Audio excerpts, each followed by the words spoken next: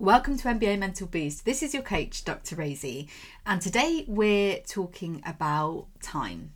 So looking at time and energy. Now, I've spoken about energy in a few episodes ago, and today I really want to be looking at time and energy in alignment with one another. So it can be really easy for us to just say that we don't have time. You know, I've heard this from clients. They want to make a change. They know that things need to change. They want to work on their mindset. They want to bring in mental skills tools. But one of the first things they say to me is, you know what? I don't have time in my day to bring in anything new. You know, I really want to get my stretches in. I'd really like to meditate every day. You know, I definitely want to journal, but there's just no time. You know, I spend a lot of time, I'm training, I'm in practices, we're on the road. I'm spending time in different areas and there's just not enough for me to bring in anything new. So when a client presents this to me, the first thing I get them to look at is actually, where are you spending your time? Because the I don't have enough time tends to be a story. Is there actual evidence that you don't have time to work on personal growth, personal development, training your mind? Or is it just a story that you're telling yourself and that cycle is just continuing? And yes, you're, spending time on lots of different things. You feel busy. Maybe you feel super, super productive. But in reality, are you actually spending time on the things that matter the most? So, doing a time audit. Now, this sounds really dull, but actually we have to do this first to then look at what we need to change. There's no point saying, right, we need to bring in all these different things. We need to optimize these areas without actually seeing what's the evidence. What's the circumstance? How are you actually spending your time? And yes, weeks change depending on different parts of the season. Like, yes, your time is going to change. But in essence, we need to be looking at, where am I spending my time right now? And the way to do that is to have a time audit. So I'm going to kind of talk you through some of the steps of doing a time audit. Now, it would be absolutely amazing if you did a time audit for the next 7 days. Just take a snapshot to see where you're spending your time right now.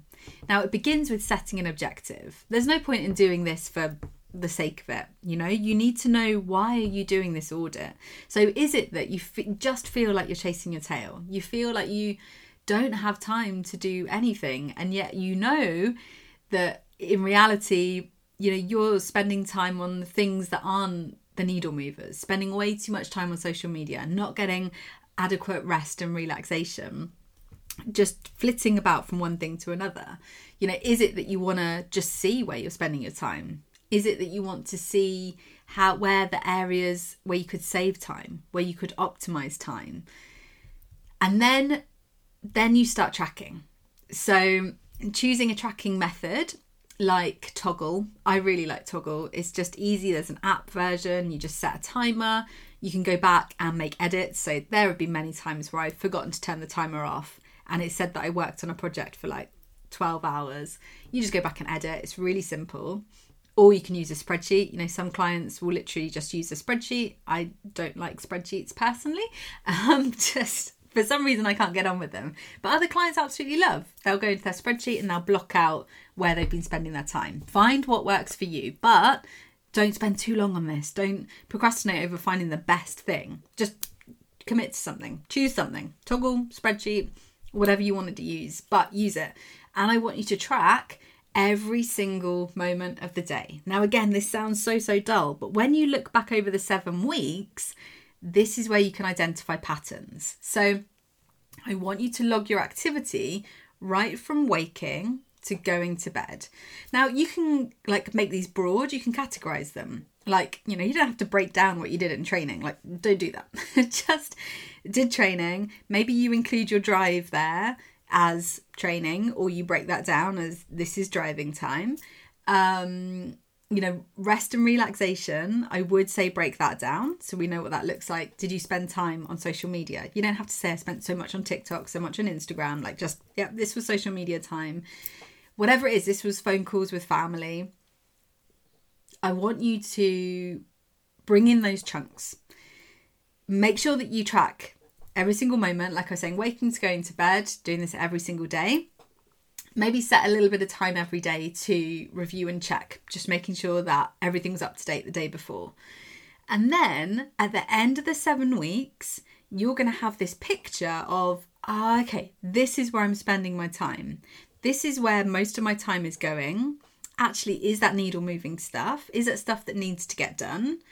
Or, if we're spending all our time or a lot of our time on social media, is that something that I can manage, that I can break down? Now, if you work with me as a coach, this is what we do. We review your week, then we look at where you can make changes. But if you're not working with a coach, look at this yourself. Look at what are the themes? What's this data telling me? Just as I did, when I was a researcher doing my PhD, what's this data telling me? Because the data doesn't lie. It then down to your interpretation of what's the evidence? What are the themes? What are the patterns? And then how can I make a change? So the idea is, we work smart. So we make changes, we adapt. The following week, you test this out, you try it, you make tweaks, you adapt, bend, flex, until you get to that point where you're like, right, these are the needle movers. These are the areas where I want to be spending my time, where I want to be investing my time. Then when you're planning your week, which I'll probably do a whole episode on planning. When you're planning your week, it's that much easier to say, I want to be spending this much amount of time here, this much amount of time here. My free time, I can spend some time on social media. I can play some games with friends or whatever. But you're really intentional with how you use that time. It doesn't spill into sleep time. You're using it in a way that is actually supportive, constructive, and most importantly, you get to be in control. Now, this episode is going on the irony, I'm talking about time management. But this was a really important message to get out there because time doesn't control you, or it doesn't have to. You get to control your time. And it starts by doing this time audit. I would love to know your insights from this. Do a time audit for the next 7 days. Let me know what comes up for you.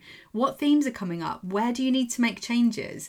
Honestly, this stuff is a game changer. If you can align your time management off the court, it's going to reduce decision fatigue. It's going to improve cognitive function, which means that on the court, your brain's clear. You're able to make decisions faster. You're in that optimum high performance state. You're more likely to get into flow, and that's going to translate into you performing at your best consistently. Thanks for tuning in to another episode of MBA Mental Boost, the secret weapon to supercharging your performance on the court. If you found today's episode useful, don't forget to subscribe and share. You can connect with me over on any social platform. You can find me at Dr. Rosie Mead.